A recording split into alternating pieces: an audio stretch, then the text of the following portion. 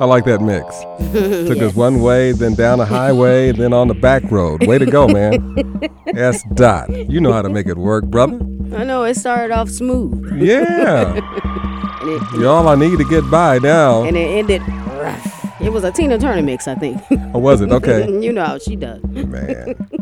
It's Black History Month, and we bring Black history to you in several different ways over the air during this month. And right now, we've got a story about a legally black-owned distillery in the United States located here in Minneapolis. We have a special guest, Chantel. We do. Please welcome owner of Du Nord Social Spirits, Chris Du Nord. Good morning to you. How are you? I'm doing very well. Thank you for having me. So why do you call it a legal black-owned distillery? Well, we say we're America's first legal black-owned distillery, and the reason for that is that we're not trying to act like black people haven't been distilling before we got here, right? Black people have been in distilling as long as there's been distilling in this country. George Washington had a distillery. There were slaves working there. A black man taught Jack Daniels how to distill. So we're not trying to act like that we're the first in that sense. We're the first ones to go through the process and get licensed by the federal government and make an actual distillery that distills. But we stand on their shoulders. So when did you become legal, Chris? In 2013 is when we started, and we've been going since then. How did it all start? How did it all come about that you decided to get into this industry? You know, it was a little bit crazy. I mean, originally I wanted to do a brewery. You know, I wanted to do something. I wanted to, I don't do as well with bosses. I wanted to be my own, and I wanted to build something for my family. Mm-hmm. You know, I saw a future in that. I didn't grow up with money, and, I didn't want my kids to, if I ever had them, which I did, I have 3, I wanted them to be in a better situation. And so I knew I wanted to be my own boss. I knew I wanted to build something. I have a passion for making spirits. I have a passion for beverage alcohol. It's fun to me. I love the science. And so why not turn your passion into your job? Wow. Everybody, Chris Du Nord with us this morning. Chris Du Nord, Social Spirits. I'm curious about the name Social Spirits. Where did that come about? So originally it was Du Nord Craft Spirits. Okay. Craft Spirits of the North. And we changed it recently to Social Spirits for a couple of reasons. One, we were going through a rebrand, and part of that rebrand was making sure people knew what we made and making it more prominent on the bottle. But the other piece is that there's more behind the bottle in our company, and that's really, I think, why our team, why I am excited about it, is because we make something people don't need. Nobody needs alcohol. And so what we do is, even in COVID, nobody actually needs it. We hope nobody needs it, right?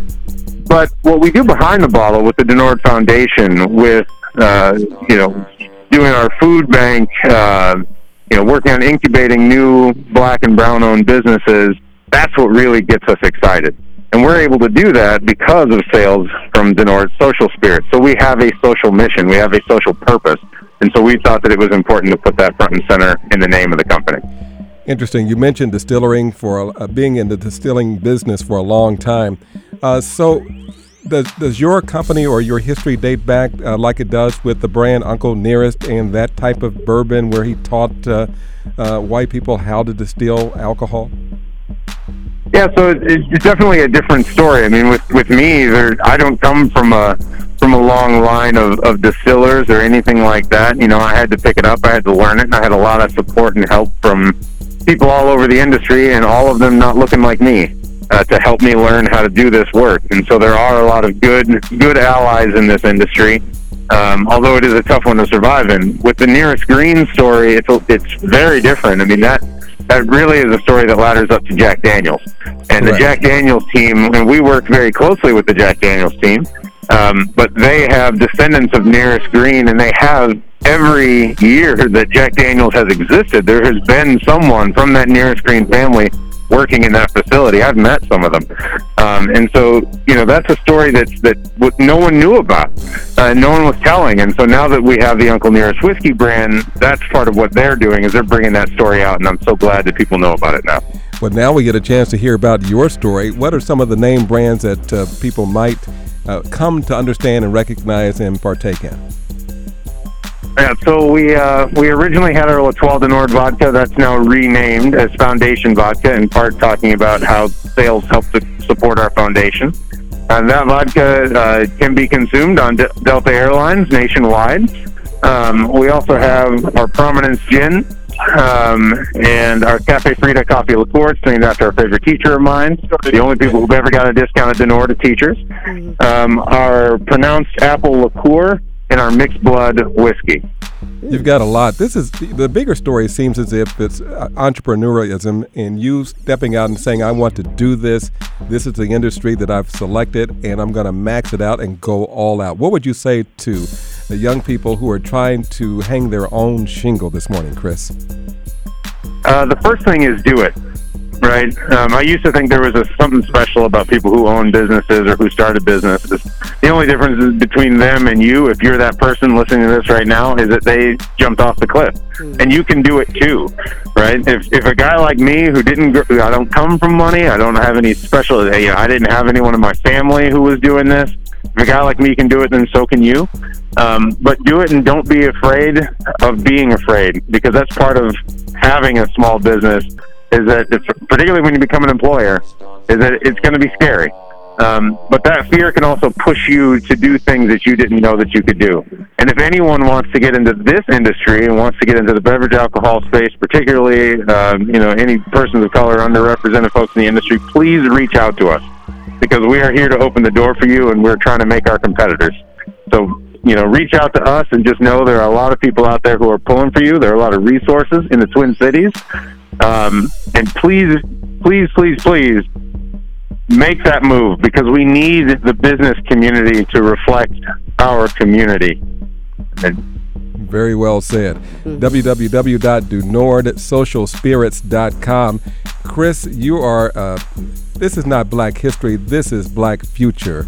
And we're so proud of the work that you're doing, and you're a guiding light for a lot of folks who are wondering if they can do it, and you're saying yes, you can.